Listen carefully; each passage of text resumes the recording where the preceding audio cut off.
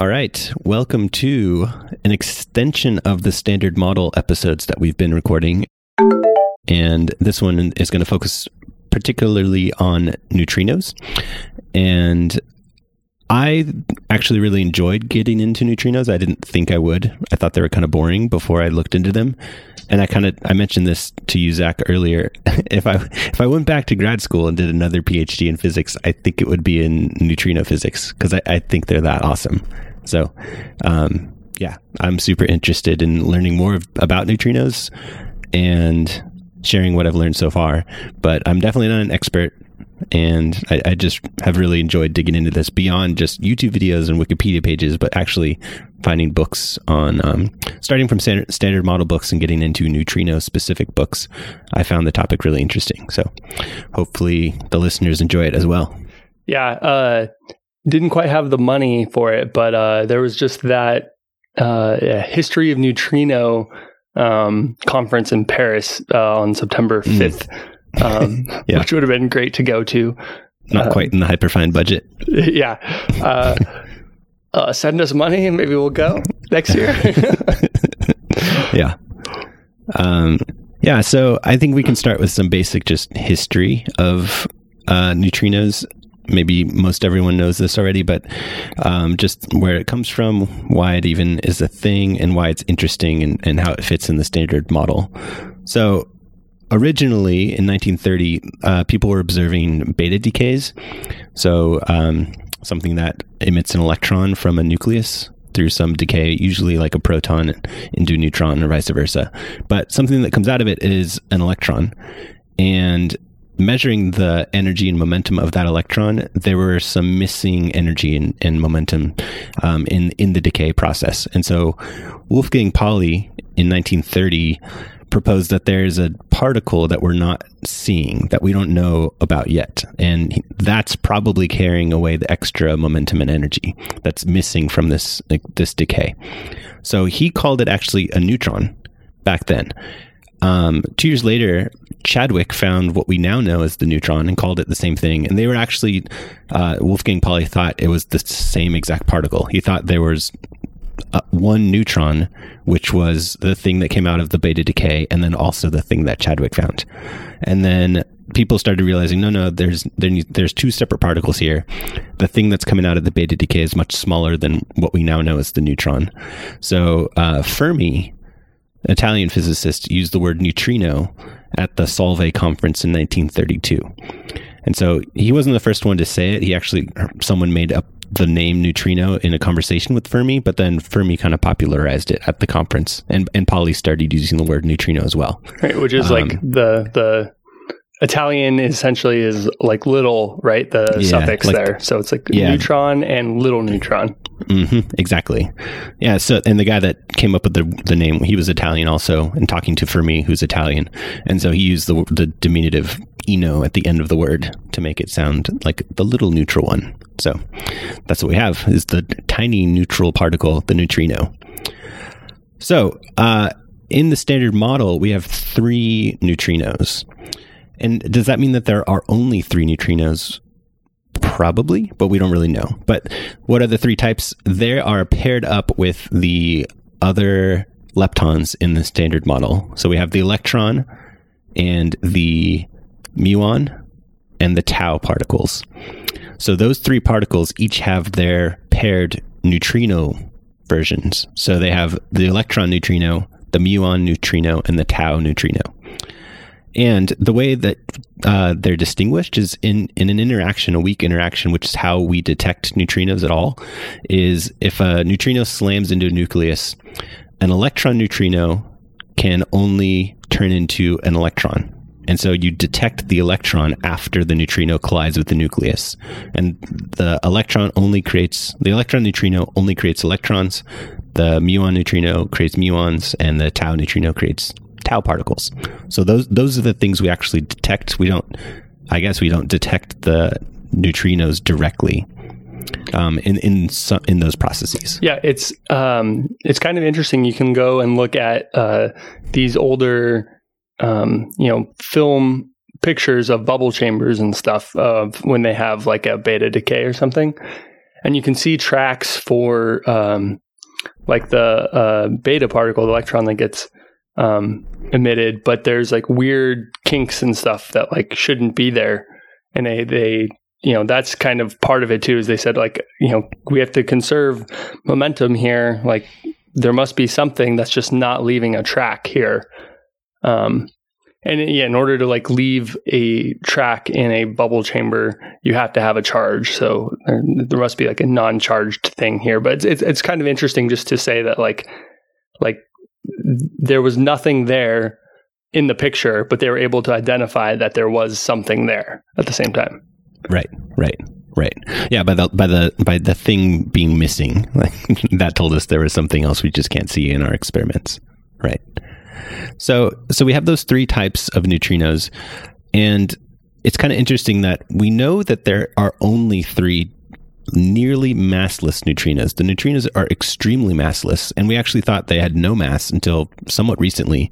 And even when I was going through school, the textbooks that I used, the neutrino was zero mass in the books. I think probably a caveat of like maybe zero mass. But since then, we've learned that they actually do have mass, and some people won a Nobel Prize for that, but we know they have mass through something called neutrino oscillations, which we'll get to in a little bit. But basically, neutrinos can change when they're emitted. They can start off as an electron neutrino, but then as they travel, they can change into a different type of neutrino. So they can oscillate around. They don't just go from electron to muon neutrinos and stay there. They oscillate back and forth. And they oscillate between all three of them. But how do we know that there are only three? We know by studying the lifetime of the Z naught particle, so the Z0 boson. We know that the lifetime of that particle depends on how many neutrinos there are. And we've measured the lifetime of that particle, and we fit models with two neutrinos, which, I mean, we've observed three of them in experiments, but let's say there was two, and we try and fit the data for a 2 neutrino standard model to the Z particle's lifetime. It doesn't fit. And then say if we do it with 4 neutrinos, some made up system of physics with 4 neutrinos, we try and fit that to the Z particle's lifetime. It doesn't fit. 3 is the little, Goldilocks perfect magic amount of neutrinos that gives us the proper lifetime that we've observed for the Z particle. So does this particle decay into 3 neutrinos, or no, it's I think it's more complicated than that. I don't actually know, but it's more just like, if there are 2 neutrinos, let's figure out all the physics around 2 neutrinos. Like, what would physics look like in that situation? Right. And then at some point you reach the Z particle by saying like, if this, then this, then this, then this, then this, and we're at the Z particle's lifetime. And so the 2 neutrino physics gives us too short of a lifetime. The 4 neutrino physics gives us too long of a lifetime, and 3 neutrinos is spot on, exactly what the data shows for the Z particle. Right. That's kind of like a pretty good example too of like theoretical physics in action in the first place, right? Like that's a really, they postulate these things that aren't in, standard physics, like, hey, there's 4 neutrinos, and then arrive at some conclusion and see if that can explain something, or if it's, absolutely wrong. Like in this case, it's like, okay, well, that would mean that this Z0 particle would have a different lifetime than what we're measuring. So we're pretty confident then that there's 4 neutrinos, or 3 neutrinos, not 4. Yeah. Not 4. Exactly. Yeah. It's kind of cool just starting from postulates and saying like, okay, if this, then what? And then you do science and figure it out. So I should specify that limits us to 3 nearly massless neutrinos. So 3 very light neutrinos. What is also possible is that there are more neutrinos, but they're just very heavy. And the physics of this Z lifetime thing isn't so much affected by those heavy neutrinos. And we'll talk about what types of neutrinos those could be. There's a few options for extensions to the standard model in the neutrino physics area, where we have some really heavy neutrinos. So we know the neutrinos aren't massless, but it is very light. But what's interesting is there are so many neutrinos that they make up about half the mass of the universe. Like, think about, like, look around you. You don't see neutrinos anywhere, and all the stuff around you has mass. but double it, and you have that many neutrinos just out in the universe. Yeah, isn't there like, I always remember reading or hearing like, if you look at your thumbnail, there's like some huge number of neutrinos passing through your thumbnail, like at any moment in time. Every second. Yeah. I don't know the number, but yeah, it's something like billions of neutrinos through your thumbnail, like just passing through you. We never notice them. It's a ridiculous number of neutrinos, and most of them for us on Earth come from the sun. So the sun produces a ton of neutrinos through beta decay. And we are just completely bombarded with neutrinos all the time. And they don't interact. They rarely interact with anything. Every once in a while, they'll slam into a nucleus and interact via the weak interaction, which is the only way we detect neutrinos, is them touching something and interacting through the weak interaction. They don't interact electromagnetically because they're not charged. They don't interact through the strong force because there's no flavor charge. Like they're not the charmed or strange and that kind of stuff. Red, green, blue. So they don't interact through those two forces, electromagnetic and strong, but they do interact through the weak interaction, and that's basically it. So, since they are so rarely interacting with things, we actually set up detectors that run at nighttime in particular, because we want to have them pass through the Earth first and then hit our detectors on the dark side of the Earth. Like, so at nighttime, we're running neutrino detectors because passing through the Earth actually helps us kind of tamp down I think it's just the barrage of neutrinos. We don't want too many neutrinos. I honestly don't know, but I know. Sorry, let me rephrase that. It's not dark side of the Earth. We set up neutrino detectors on the opposite sides of neutrino sources, so we can have them pass through the Earth and actually detect things on the other side of the Earth from the source of neutrinos. Right. Well, like you were just saying, though, like the biggest source of neutrinos for us is the sun, right? Right. Yeah. But why do we need to have it pass through the Earth? That's what I'm not 100% sure of. I've heard that that's true, but I don't know if that's true actually. I mean, I can imagine it might just be like a signal to noise kind of ratio, or like, because maybe, the Earth is going to attenuate neutrinos some small amount, and so that must have something to do with it. Versus like there's extra galactic neutrinos as well that are hitting. So maybe one of those things is, the ratio of those things changes depending on whether you're, in daylight or in nighttime. Right. Yeah. I'll have to double check that. We might cut that out, but yeah. So the way we detect them is neutrinos slamming into a nucleus, and we typically just have a huge high density uniform type of material, and one of the types of materials is just straight ice. Like in Antarctica, they just carved out a block of ice and put detectors around it and say, okay, if a neutrino hits one of these pieces of ice, we'll detect it, because there is so much ice in this block that's just enormous. It'll interact with one of them, and we have enough detectors surrounding all this ice to see if it happens. And that experiment's called Ice Cube, which is nice. Clever.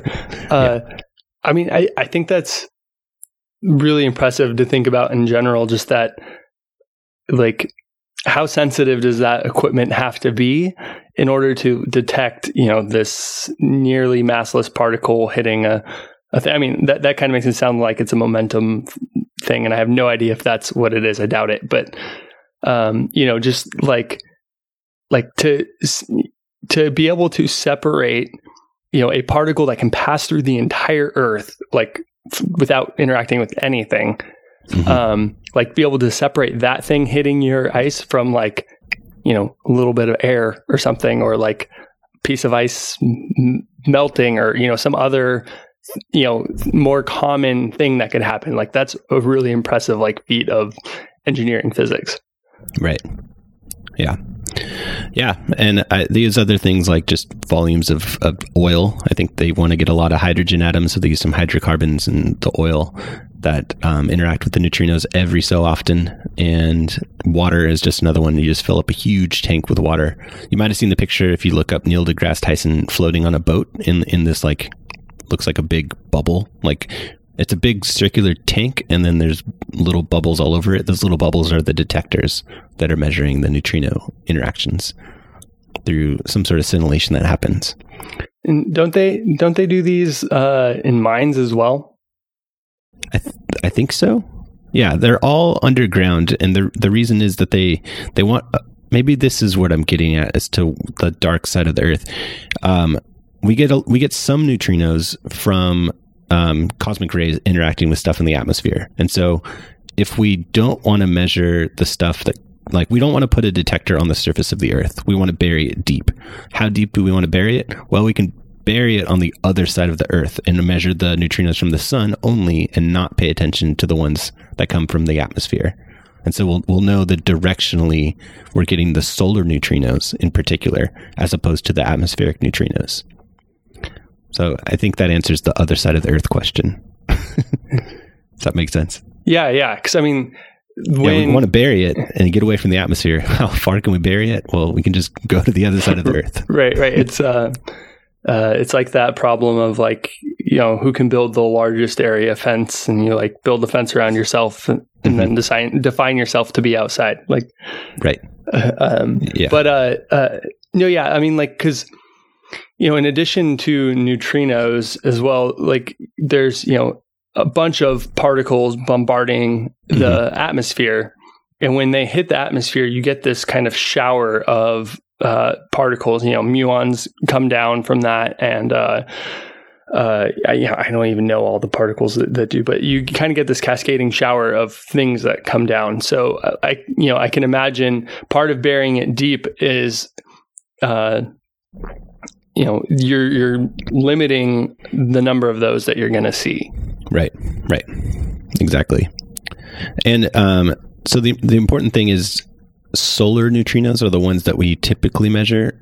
The reason we do that is because we understand solar physics really well. So we have a really good grasp on the types of nuclear processes that happen in the sun, just based on the elemental makeup of the sun. So we know what types of nuclear reactions happen, what types of neutrinos come out of the sun, and how often, basically. And so what we can do is count the neutrinos that come from the sun and compare that to what types of neutrinos we expect to come from the sun. And what I mean by that is we have 3 types of neutrinos, and we have electrons, muons, and tau neutrinos coming in from the sun. But if we count, say, 10 electron, 6 muon, and 4 tau neutrino types, whatever, I'm making up units, whatever, billions, trillions of each ones of those, but we expected not 10, 6, 4, but maybe 8, 8, and 6, or something like that. We didn't measure what we expected for each type of neutrino. That's a problem. And it's either a problem with our understanding of solar physics, or it's a problem with our understanding of neutrino physics. And that happened, I think, in the 70s. They started measuring this stuff and saying, hey, we're missing some neutrinos that we thought we would have. And so they started redeveloping their solar physics. And then they kind of were like, no, it's not the solar physics problem. We got that down pretty well. It's the neutrino physics. We don't understand neutrinos well enough. So something else is happening. And that led them to start thinking about maybe what's coming out of the sun, which might be a lot of electrons and then not very many muon or tau neutrinos. They start changing flavors. So they turn into, from an electron, they turn into a muon neutrino on the way from the sun to the Earth. Right. So just like spontaneously, you have a electron neutrino coming at the Earth, and then, 1 second, and then the next second it's a muon neutrino. Right. Exactly. Just something like that. Yeah. Yeah. And there's enough. I mean, these things are very, very close to massless, and they're so close to massless, we thought they were traveling at the speed of light. So what's the time delay between the sun and the Earth? Like, do you know, Zach? Minutes. I know it's 8. I couldn't remember if it was minutes or seconds. I don't know. I think it's minutes. Yeah. I think it's minutes. So if they were massless, it would take them 8 minutes to go from the sun to the Earth. They're very close to massless, so it's very slightly less than what it would be if it was traveling at the speed of light, a little less than 8 minutes maybe. But that's enough time for them to start changing from one type of neutrino to the other. And so the neutrino physics that was developed to explain that came down to it depending on the neutrinos actually having mass. If they have mass, then they can change their flavor. If they're massless, the neutrinos can't change flavor. And that's how we discovered that neutrinos have, in fact, mass. They're not massless. And this is a like fairly new development, right? Mm-hmm. It wasn't the Nobel Prize award for this in like 2000 something, 2000. Yeah, pretty recent, like 2010, somewhere around there, plus or minus 3 years. That's my guess. Yeah. So they got a Nobel Prize for working this out, not only experimentally, but also theoretically. And it's kind of an interesting way of thinking about neutrinos. So there are different neutrino states that mix together to produce the neutrino particles. So the particles are the electron, muon, and tau neutrinos. Right. The states are states of definite mass, which you can just label 1, 2, and 3. Okay. So there's 3 mass states that mix together to give you 3 particle states. Now, it's kind of weird to think about, but we can divide a lot of different things into different categories. Like people, we can say there's 3 different types of people. There's young people, middle-aged, and old people, right? Sure. And we can say there's short people, medium people, and tall people, right? Right, yeah. But what's different is with a person, you can definitively say that person is old and tall. And it's not a mix of any of the other ones. It's not old and short, medium, tall mixed, right? It's just old and tall. Right. Neutrinos don't work like that. It's a quantum superposition, meaning the neutrinos, if it's an electron neutrino, it's not electron neutrino and mass 1 level. It's an electron neutrino and a mix of mass 1, 2, and 3. We don't know which one it is. And if it's a mass 3 neutrino, it's a mix of electron, muon, and tau. So that these mixings happen between all 3 states and all 3 types. Wait. So can I say that? Sure. Back to you. So it's not like so we have 3 neutrinos. Mm-hmm. And each one of those neutrinos have different mass. But no. So this isn't what you're saying. That's not what I'm saying. Wait. Okay. All right. No. Okay. All right. Yeah. Okay. I'm giving up. All right. Say it again one more time. Okay. There's 3 particles: the electron neutrino, muon neutrino, tau neutrino. How do we know if it's one of those 3 things? Because in a beta decay, if a neutrino slams into a nucleus, that's an electron neutrino. We get electrons out. We don't get a muon out from electron neutrinos. Gotcha. So that's a definite particle state of the neutrino. In addition to those 3 particle states, there are 3 mass states. Okay. All right. So I think I got it. Let me say this back to you for clarification. Mm-hmm. Okay. We have 3 negatively charged particles: the electron, the muon, and the tau. Right. Correct. And those are all 3 identically the same, except we can determine what they are by looking at their mass. Right. Right. Yep. But what you're saying here is you have these 3 particles, and the 3 particles, they might have the same quantum numbers and stuff, but the mass is not distinct per neutrino. It can be, an electron neutrino can be mass 1, mass 2, or mass 3. Exactly. Okay. And when you measure its mass, if you were to actually go and probe it and say, put it on a scale and say, what is your mass? You will get only one mass. This is a quantum superposition. So you get one of the masses every time you do the measurement, but it's just a probability of which mass state you measure for the electron neutrino each time you measure it. Right. So like each time you're measuring it, you're not measuring the same. You're not always measuring one for the electron neutrino. Sometimes you measure one. Sometimes you'll measure two. Yep. And other times you'll measure three. But you're always measuring one of those things, not like any combination of them. Exactly. So, and I should say, yes, what you said is true for the electron, muon, and tau. Kind of. They all the particles in the standard model do mix to some degree. And we have a really, really good understanding of the quark mixing. Like a bottom quark, sometimes when you observe it, is in a different state than just like the bottom quark is a mix of a few other things. And every once in a while, you might measure the other thing when you expect to see a bottom quark. Right. So the quark angle, it's actually really small, but there is an angle that's the mixing angle, they say, for these things called the Cabibbo angle. And that's known for quarks. And it's small. The equivalent thing for neutrinos, I couldn't find out if this is actually known yet. And I don't think it is. I don't think they know exactly how these states mix. But they do know that they do know that they mix. They just don't know exactly how much. And there's different mixing angles between the three different states.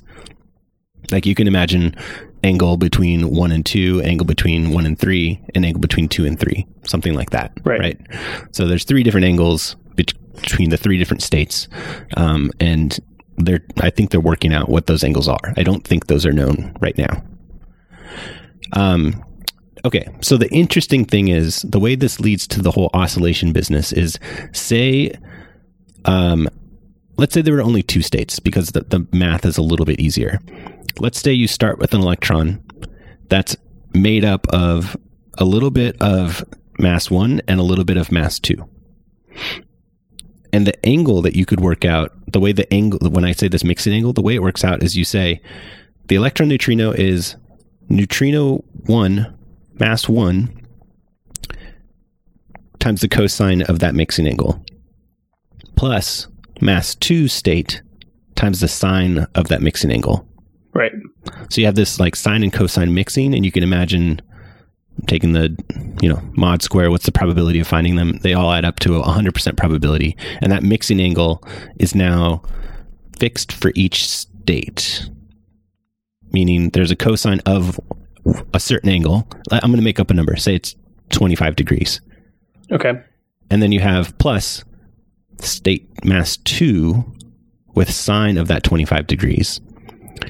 But here's the weird thing. Since the different states are different masses, and this neutrino is traveling from the sun to Earth, the different masses mean that they travel at different speeds. Ah, interesting. This is where it starts getting weird. Now, depending on where you are when you make the measurement, maybe by the time it gets to you, the state 1, it's not that it hasn't reached you. It's not that there's like a time delay, but it's this mixing thing that happens. And the angle is now kind of like cycling through the different states. And when you measure it, maybe mass 2 and mass 1 cancel each other out at that particular place where you're measuring it. But where did they go? They actually turned into the muon neutrino. And the muon neutrino is the perfect exact mix that completes, all the neutrino state possibilities with the two states. The muon neutrino is mass 2 times the cosine of that same mixing angle, 25 degrees, minus mass 1 times the sine of that mixing angle. And you can kind of work out the signs and like plus and minus signs and the cosines and sines, thinking about like all the possible combinations of these two mass states making up these two particles, which have to be my dog's squeaking her toy. Okay, which have I was to be, is that me? which have to be linearly independent, and they have to span the space. So what happens is when you make a measurement of what you thought was an electron neutrino, because the fact that the different states move at different speeds, you get these cancellations and additions, kind of the superposition of states changes from an electron neutrino to a muon neutrino when you make the measurement. And it all comes down to the states having different masses. That's complicated. It is complicated. Yeah. Yeah. It's complicated and awesome. and I love this stuff. Not that I understand it, but I like to think I understand it. Well, you definitely get it better than I do. Yeah, I have pictures in my head that I can't convey perfectly speaking the words, but yeah. Think about waves, superpositions of waves. You can think of like the way we think of like beat frequencies. If the masses are different, maybe you can imagine the wavelengths being a little bit different. Okay. And at some places they constructively interfere, and at other places they destructively interfere. Right. So the electron neutrino is made up of two different waves which have these beat frequencies. Some places it's constructive interference, it's 100% electron neutrino. Some places it's destructive interference, where the two mass states waves cancel out and you get 0 electron neutrino. But then if you work out how the muon neutrino, its waves constructively and destructively interfere, anytime you get destructive for an electron neutrino, you get constructive for a muon neutrino. And because of the way the two equations, the linear combinations, are set up. Okay, all right. So it's okay. So this is kind of exactly what we started describing. Is it's oscillating back and forth between these two states. So, but I mean, I guess the thing that I'm kind of confused about, and then is like there's the masses. That the mass state, but then there's also a neutrino state, right? Where it's either I'm calling it a particle state, like a particle state. Yeah. So the way I wrote it out and the way I picture it is there are neutrino particle states and there are neutrino mass states. Okay. And I kind of started using the shorthand mass state for shorthand to make it shorter. But it's the neutrino mass states. It's still a neutrino. It's a type of neutrino. The observation of what type of particle are you is similar to saying where are you in quantum mechanics, and the question of what is your mass is similar to what is your momentum in quantum mechanics. In that, a measurement of what type of neutrino and a measurement of what is your mass. Those two observables, those two measurements are incompatible in the same way that what is your position and what is your momentum is incompatible. And it's a type of Schrodinger, it's a type of uncertainty principle. Huh, okay. So but it seems like we always know what the particle is, right? Like wouldn't we always know, this is a electron neutrino by its interaction with the nucleus or whatever? Yes, but then we lose information about its mass. We don't know what its mass is. And if we tried to measure the mass directly, we would lose information of what type of neutrino it is. Oh, wow. Interesting. Okay. Yeah.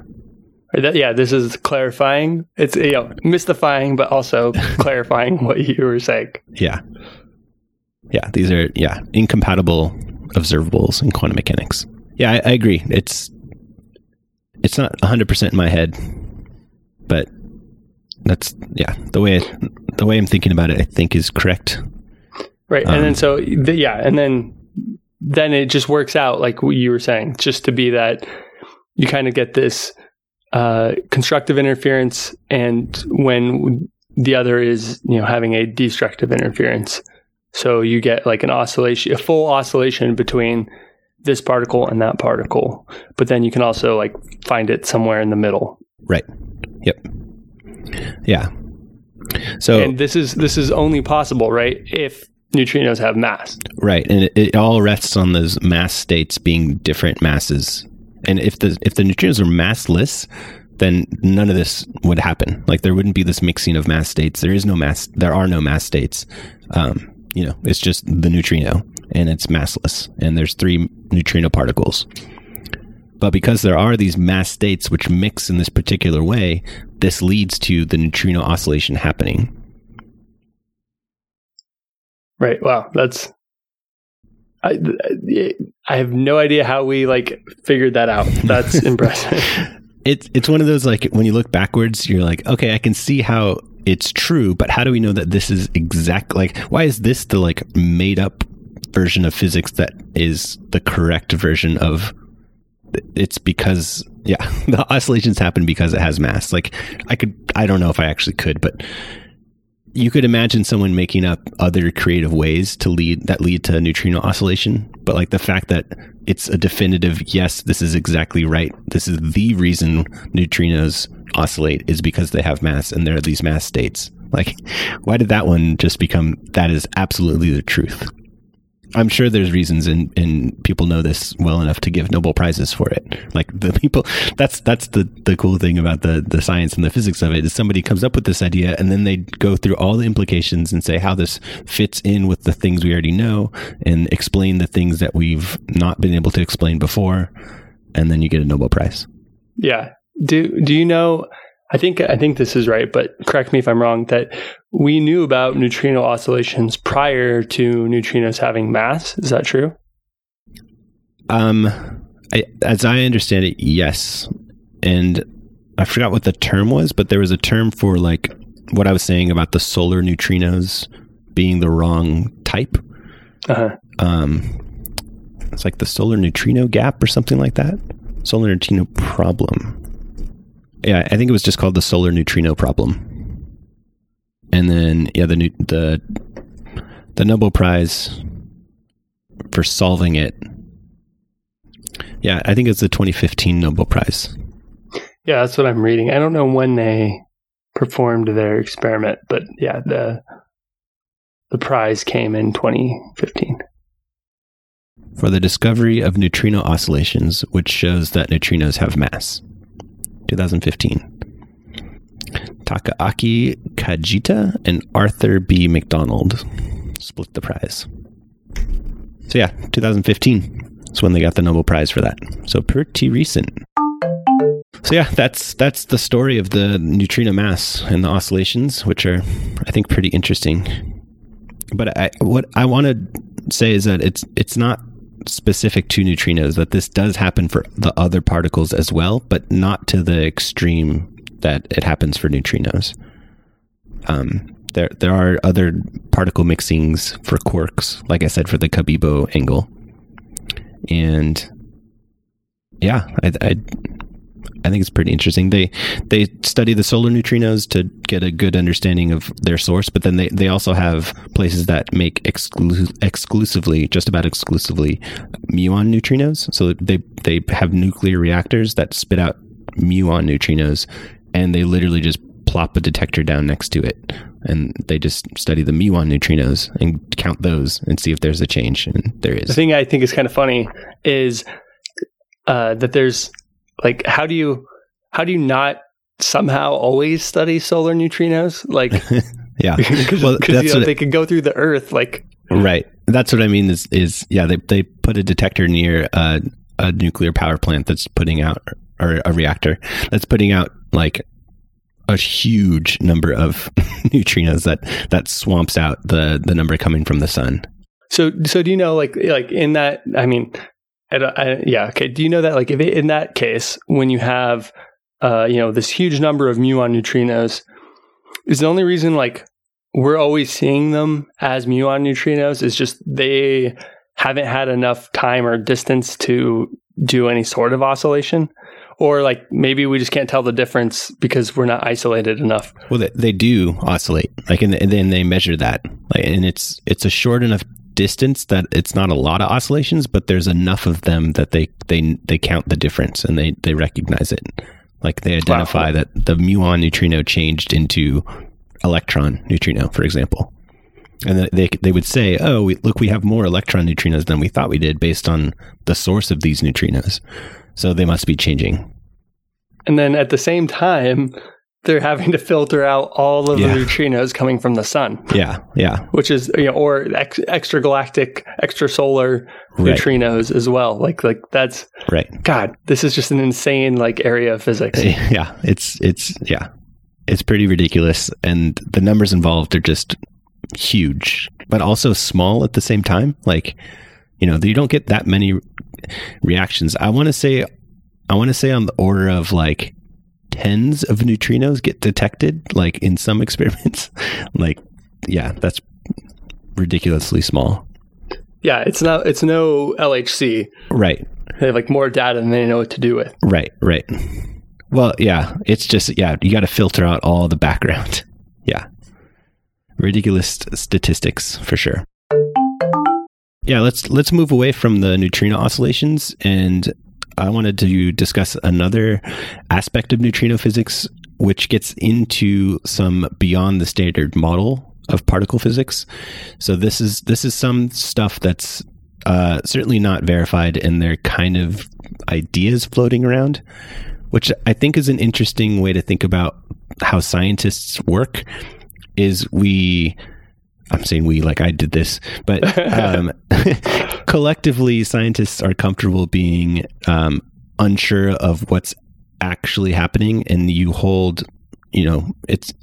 we're comfortable holding multiple solutions to things in our head at the same time without knowing which one is the correct solution, and putting evidence against each of those different things until it's shown that it's not true, or it's shown that it does withstand all the evidence that's been thrown at it as we gather more and more evidence, right? So now we're getting into some places that are in that realm where it's like, we don't know if this is true, but it's a possibility. And so let's hold on to this idea and keep running tests. Maybe they test them directly, or maybe we read a paper that's talking about something tangentially related, and then we can, in our brains, go like, hey, does this fit in with what we're potentially thinking is true over here? So the next little bit is getting into sterile neutrinos.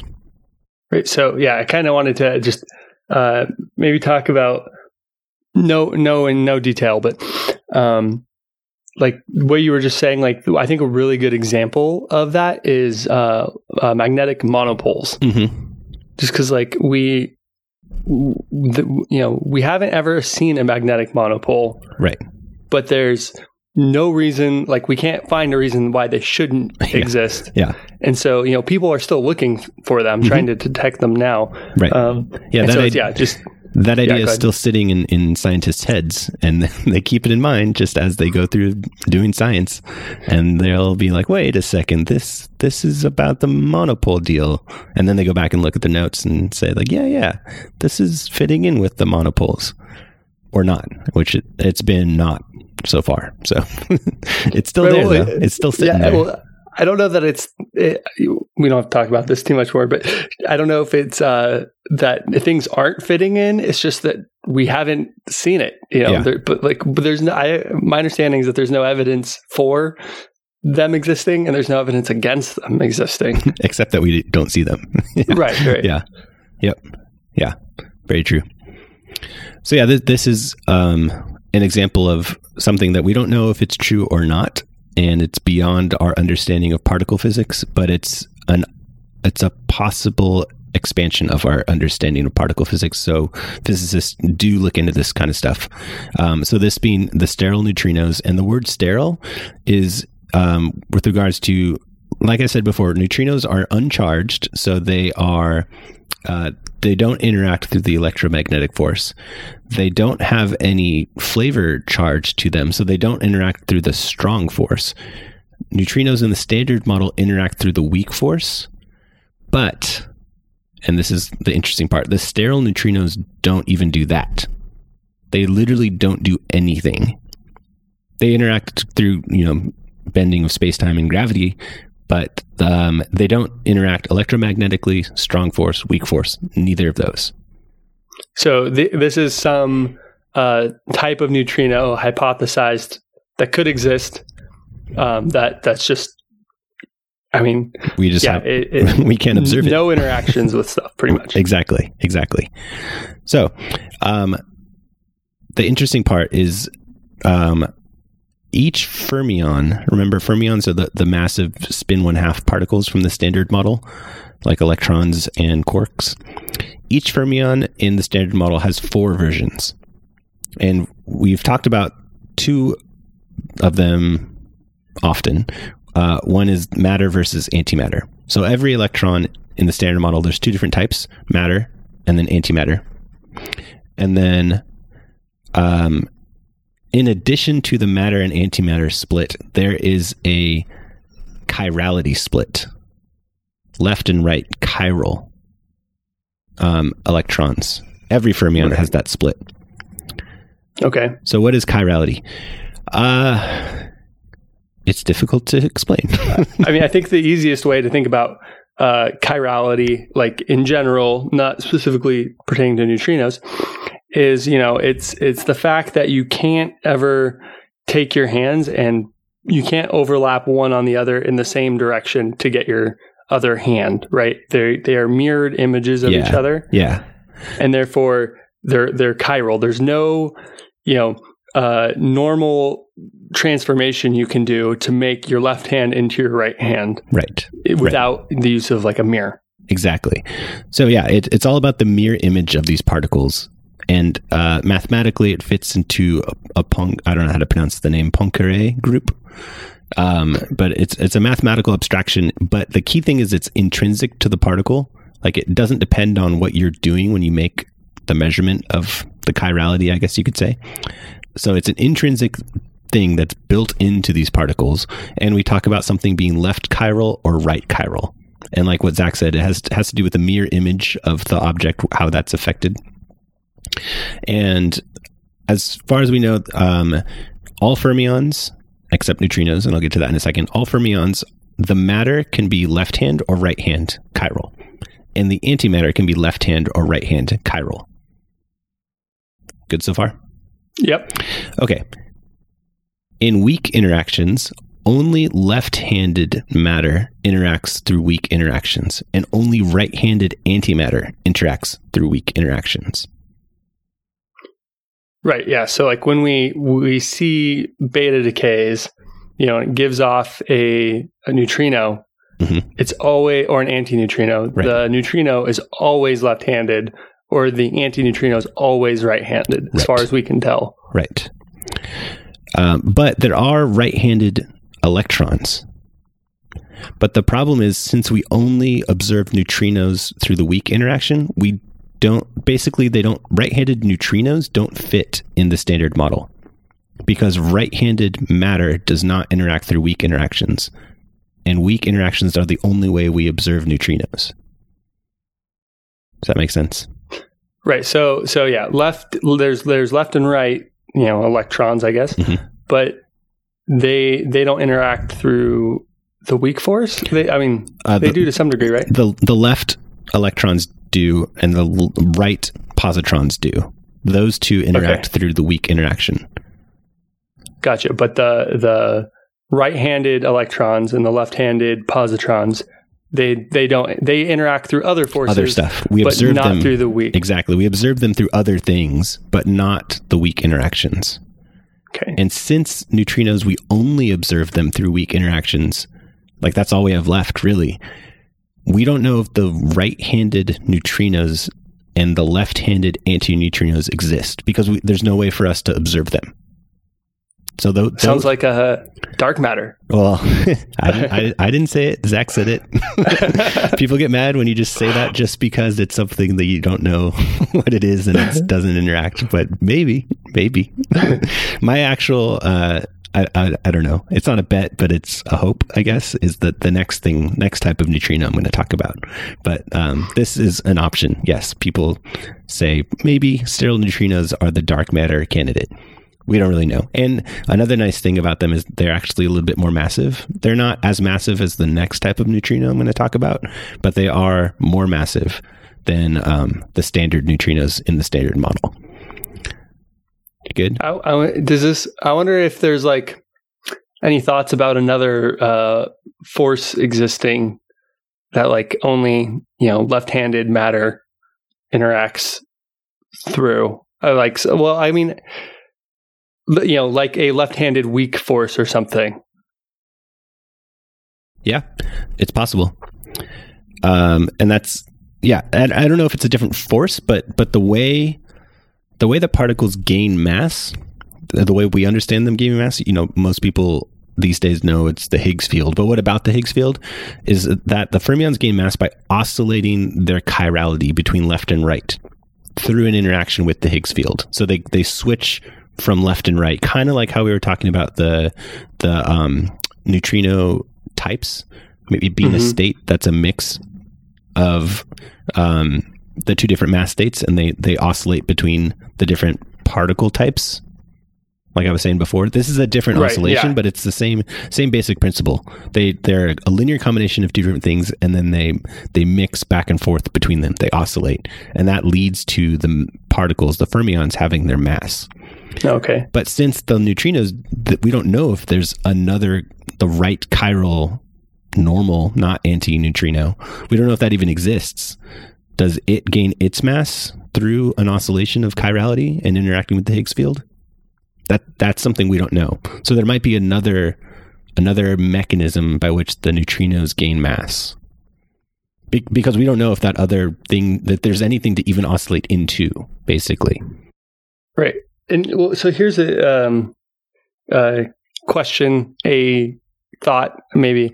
I don't know if you can answer it, but so I'm reading through Griffiths. When he's talking about like parity and stuff, he references, like all, well, he starts by saying, assume neutrinos are massless. And then he says, okay, now when we go that route, then we can say, hey, all left-handed, or all neutrinos are left-handed. Okay. But then he goes, wait, but if they have mass, that means they're not traveling at the speed of light. Therefore, if I'm traveling faster than a left-handed neutrino, then it's going to look right-handed as it's, as I'm passing it. Right. So yeah. Right before we hit record, for the listener, I told Zach, I'm like, I have a question that I need to Google real fast, and it was this question. Oh, everything you're saying is correct, but the word that describes what you're talking about is helicity, not chirality. So helicity is what you're describing. It's the spiraling motion, like the direction of the spin, like as the particle rotates, quote unquote. Project that onto the particle's momentum as it's moving. So imagine like a football spiraling in the direction, to the right, let's say. Take your thumb from your right hand and curl your fingers around. So your thumb in your right hand points in the direction the football's moving. Your fingers curl around in the direction the football's spiraling. Right. If it's your right fingers that curl in the direction that the football is spiraling, that's a right-handed helicity for that particle. If in the other instance, the football is spiraling the other direction, like if one was clockwise, the other was counterclockwise, meaning you need to put your left thumb in the direction the football is moving and your left fingers rotate around in the direction the football is spiraling, that would be a left helicity for that particle. So that's the thing, that if you're moving faster than the particle, if it was moving with right helicity and then you went faster than it changed to left helicity, that is not an intrinsic property of the particle, but something that's extrinsic. It depends on what you're doing when you look at it. And yes, it would change. And that is the question that I was trying to Google quickly before we hit record is, wait, when I say matter is left-handed and antimatter is right-handed for neutrinos, and there are no right-handed matter neutrinos in the standard model, is the right-handedness talking about chirality or helicity? And that's the answer I couldn't find. Interesting, because I'm looking at Griffiths right now, and he has this big, neutrinos are left-handed, anti-neutrinos are right-handed in these big bold letters. But you're right. In all of this, he is referencing helicity. Right. Yeah, and I think it's chirality. I honestly, I don't know.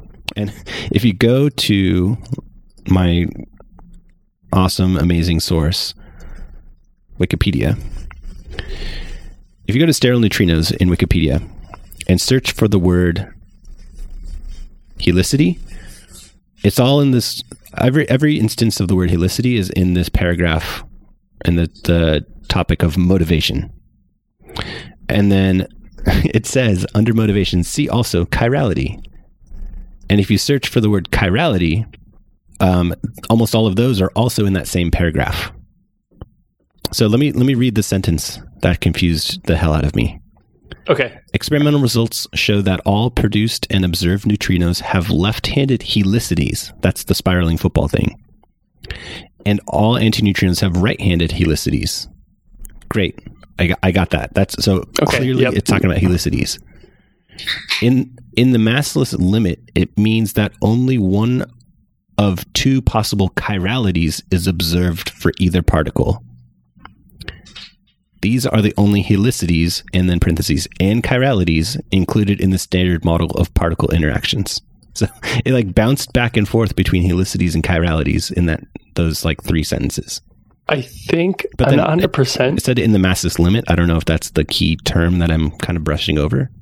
But yeah, I think what it kind of says to me is, in massless limit, helicity equals, you only have one type of helicity, therefore, it's the same as chirality. Right. You can classify them as either this way or that way. Mm-hmm. So you can classify them as left-handed or right-handed. Right. Whereas if you're not in the massless limit, you can have both types of helicities, which maybe means that there's no chirality in that situation, in the mass situation, but I'm not 100%. That's kind of... Yeah. So continuing through that little section, it says, all neutrinos have been observed with left-handed chirality, and that word is italicized, chirality. Chirality is a fundamental property of the particle and is relativistically invariant. Whereas the helicity, now this is not a quote, this is me saying that the helicity is not relativistically invariant. Meaning, like what you were saying, if you move faster than it, the helicity changes, but not the chirality. Right. Oh, yep. Okay. Yeah, it says, I think that this next sentence is the same regardless of, or maybe you said this, I was reading. Mm-hmm. It is the same regardless of the particle's speed and mass in every inertial frame. So, yeah, it sounds like chirality... Yeah, chirality does not equal helicity except in the massless limit. I see. Right. Yeah, because you can't Lorentz boost faster than a massless particle. Yeah. So I guess my fundamental question is right-handed helicity of a neutrino, does that break the standard model, or is that okay in the standard model? I am pretty clear on the right-handed chirality breaks the standard model, meaning if there was a right-handed neutrino, that is not antineutrino, right-handed regular neutrino, that's beyond the standard model. The standard model cannot account for a right-handed chiral neutrino, but can it account for a right-handed helicity of a neutrino? That I don't know. So, yeah, I mean, I think right-handed helicity or helicity not equaling chirality is based on kind of what I'm reading. It sounds like it's not yet incorporated in the standard model. Just the second paragraph there. Recent experiments, such as neutrino oscillation, however, have shown that neutrinos have a non-zero mass, which is not predicted by the standard model and suggests new unknown physics. Oh, that's interesting. So just the fact that the neutrinos have mass at all is beyond the standard model. I didn't know that. Right, because if it has mass, now you can now helicity is not the same as chirality. Got it. Okay, that actually clears up everything. I was under the impression that a massive neutrino is still okay, is still allowed in the standard model. Apparently, based on that sentence in Wikipedia. I don't know who wrote that, but somebody wrote that sentence. Right, there's no citation there. So. Yeah, there's no citation. Exactly. I'm going to add citation needed, buddy. Okay. No, that kind of clears up what I was questioning. Yeah. So yeah, anyway, that's sterile neutrinos, which I think is pretty interesting. And it's only a question like, do these things actually exist? Because the only way to observe neutrinos is through a weak interaction, which right-handed particles do not interact through the weak interaction. Right. So just like we're saying, like monopoles, there's no way for us to tell Well, okay, we could tell with monopoles, but right now there's no way for us to tell. We haven't seen these things, but in theory they could be there, these sterile neutrinos. Got it. Yeah. Right? Like we would just have to find a way to interact with them. Right. Yeah. We need some other way that they interact. Gravitationally is kind of all we got left. So we need a lot of them because they're pretty low mass. Right. I think one video I watched, which is actually a pretty good video, but you got to slow it down, and he talks really fast and brushes over things, and I don't know. It makes it sound like it's not a good video, but it's actually a pretty good video. It's from the PBS Spacetime on, what is it actually called? Will a Neutrino Change the Standard Model? By PBS Spacetime. But yeah, that video goes through the left-right divide, and it talks about helicity and chirality. But I'm sure if I rewatch it now with that understanding, that the fact that it has mass breaks the standard model already, that's what it's talking about. But the new neutrino that he's talking about is this sterile neutrino, which it was believed that it was actually observed in some experiment. But what's super interesting and people criticize their results for is the individual experiment that thought they had sterile neutrinos detected. Do you know the limit for particle physics? Like it's 5 sigma, right? Yeah, 5 or 6, something like that. Yeah. I don't remember exactly. I think it's 5 sigma, meaning there's, you have to be 5 standard deviations away from your null hypothesis. I don't even know if that's the right way to say it, but basically you need to be pretty far beyond just like a decent expectation that this is actually correct, what you're observing, enough that it's 5 sigma from that, the normal, non-discovery. So they were not 5 sigma. I think they were 4 point something sigma, not quite 5. But what they did is they took their results and combined them with another experiment, which was under 5 sigma.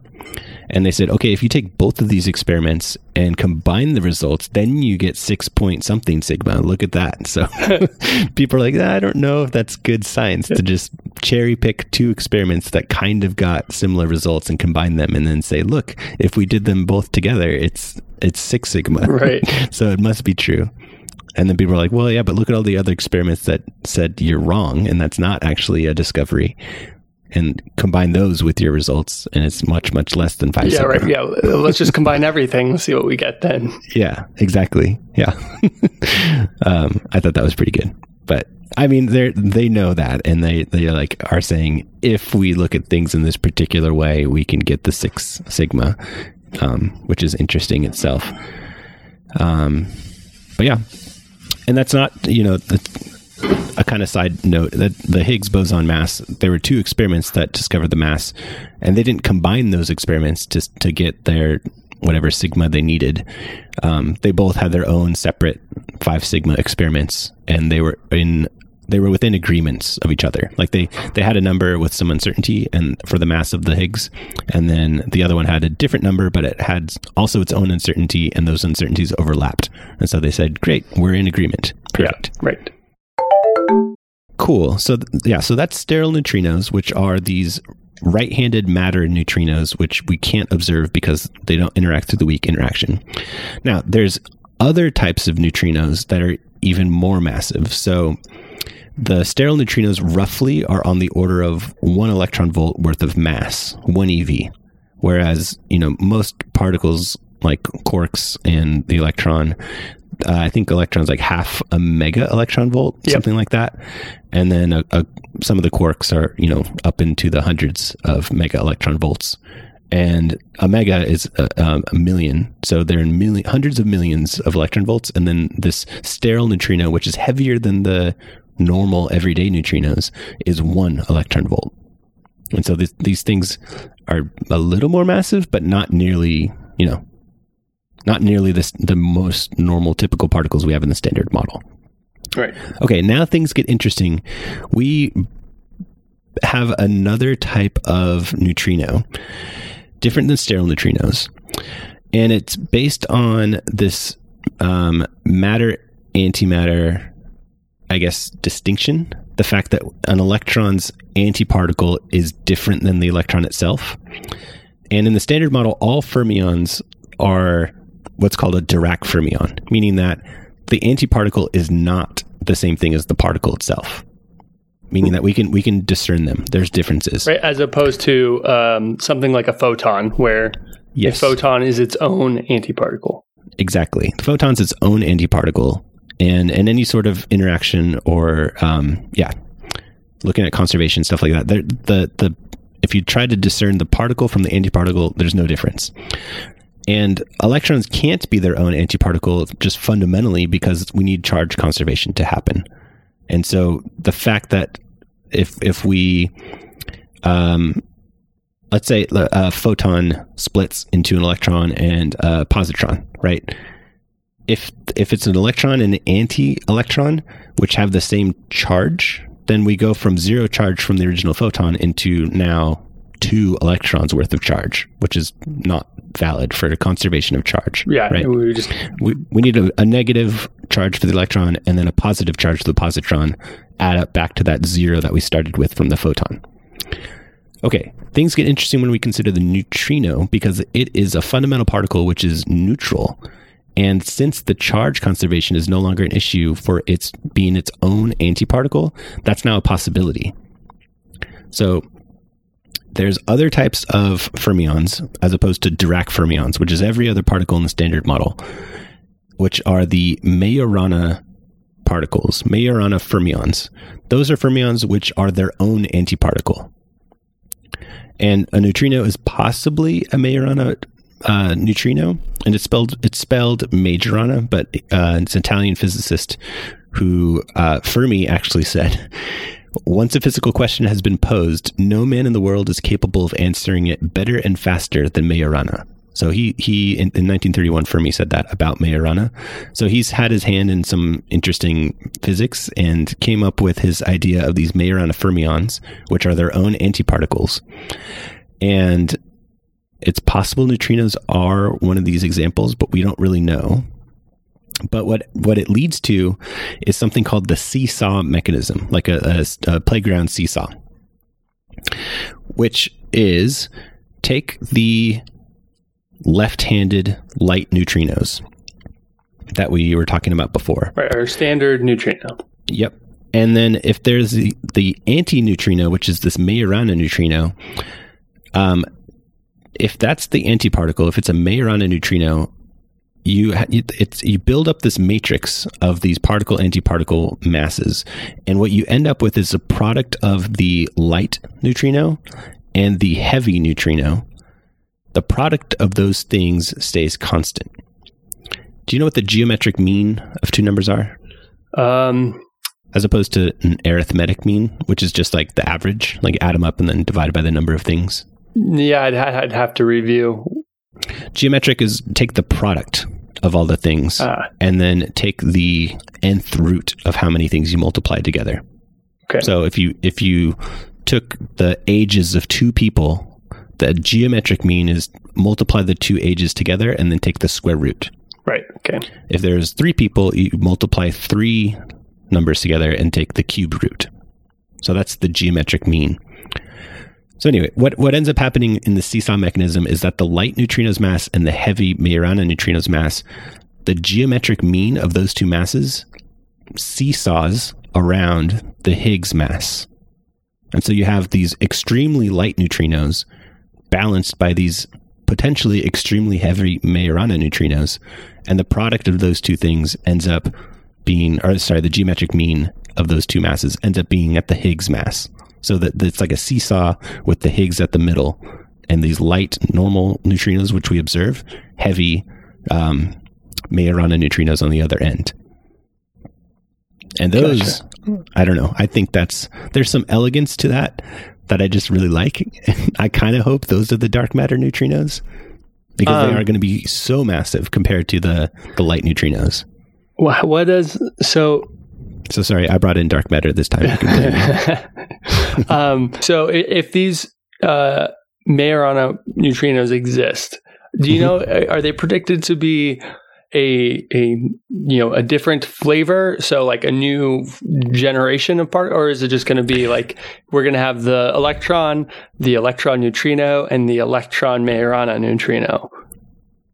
I think that, and I think what the distinction is it all of this rests around how neutrinos gain their mass. Like in the sterile neutrino case, it was that all the other fermions oscillate between left and right chiralities, and we don't know if the right chiral neutrino exists at all for it to even oscillate into. So maybe there's some other mechanism by which the neutrinos gain their mass, which isn't this normal way that we think about through the Higgs mechanism with this oscillations in chirality. Another way they can gain their mass is through this, I guess you can say, Majorana mechanism, where the math works out that there is this other matrix element in these linear combinations of neutrino states and potential masses that we were talking about before. There's another term in the matrix which used to be zero, but in the Majorana physics, it's not zero. Okay. And when you work out the like eigenvalues of this matrix, one of them ends up being this Majorana mass, which could be enormous. And it happens to work out that the two of them seesaw. There's a really light mass, and then there's a really heavy mass.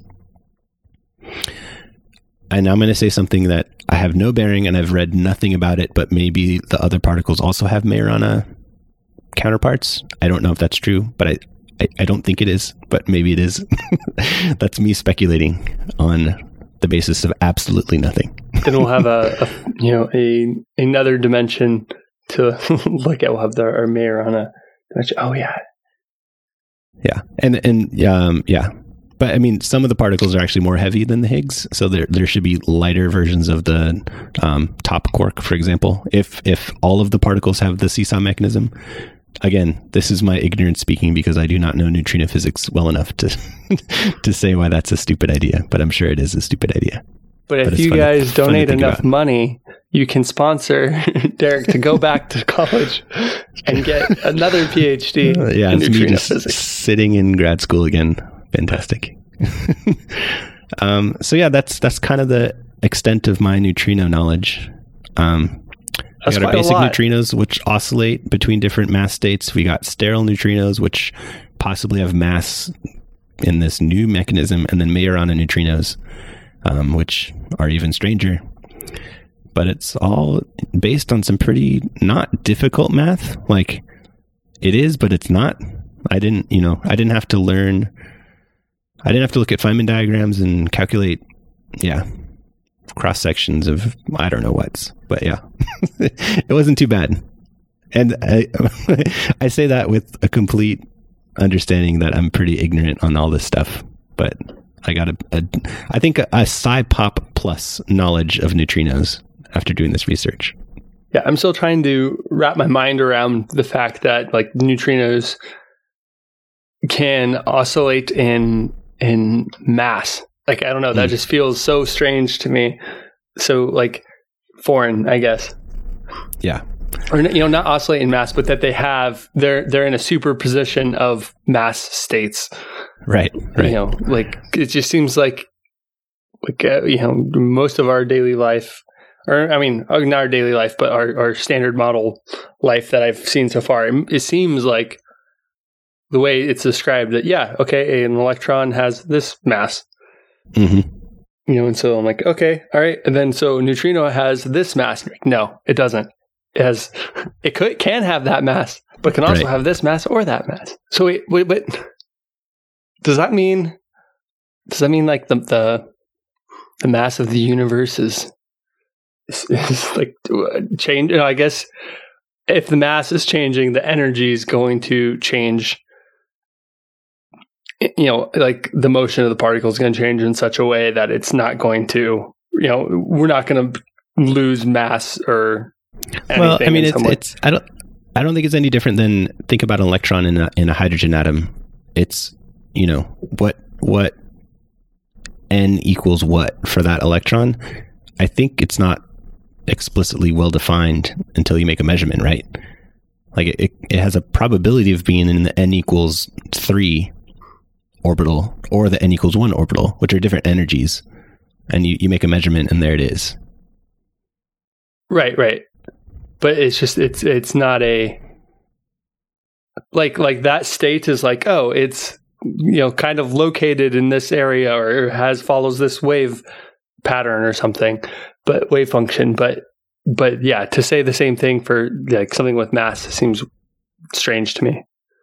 Yeah. Foreign. Yeah. But it's really cool. Like, I think that's kind of mind blowing. It is. Yeah. I think it's cool. And, somebody asked a while back on Reddit, what would Richard Feynman find interesting in physics since his passing? Like what would he be particularly interested in? And I chimed in right away and said neutrino masses for sure. And got a bunch of upvotes. Yeah. Not that many people chimed in, but yeah. It's a good question. All right. Well, if you guys have any other, neutrino facts you want us to talk about, let us know. If you want to. I can Google it pretty quickly. Yeah. Because I just dumped everything I know about neutrinos. So I'll be happy to answer more questions. But yeah, it would be me Googling an hour before answering the question. Right. I mean, but that's kind of the point of the podcast to some degree, is we're putting in effort to condense this into, something that you can listen in an hour. For sure. Yeah. I mean, I came into the podcast, hit record with a question in my head, and then we worked it out and got the answer. So I'm happy about that. Yeah. Or, if there's anything else that we overlooked. Yeah. Or, I mean, I guess I'm saying, or if we misstated or anything, let us know. I'm sure there is. Find us in the subreddit. Yep.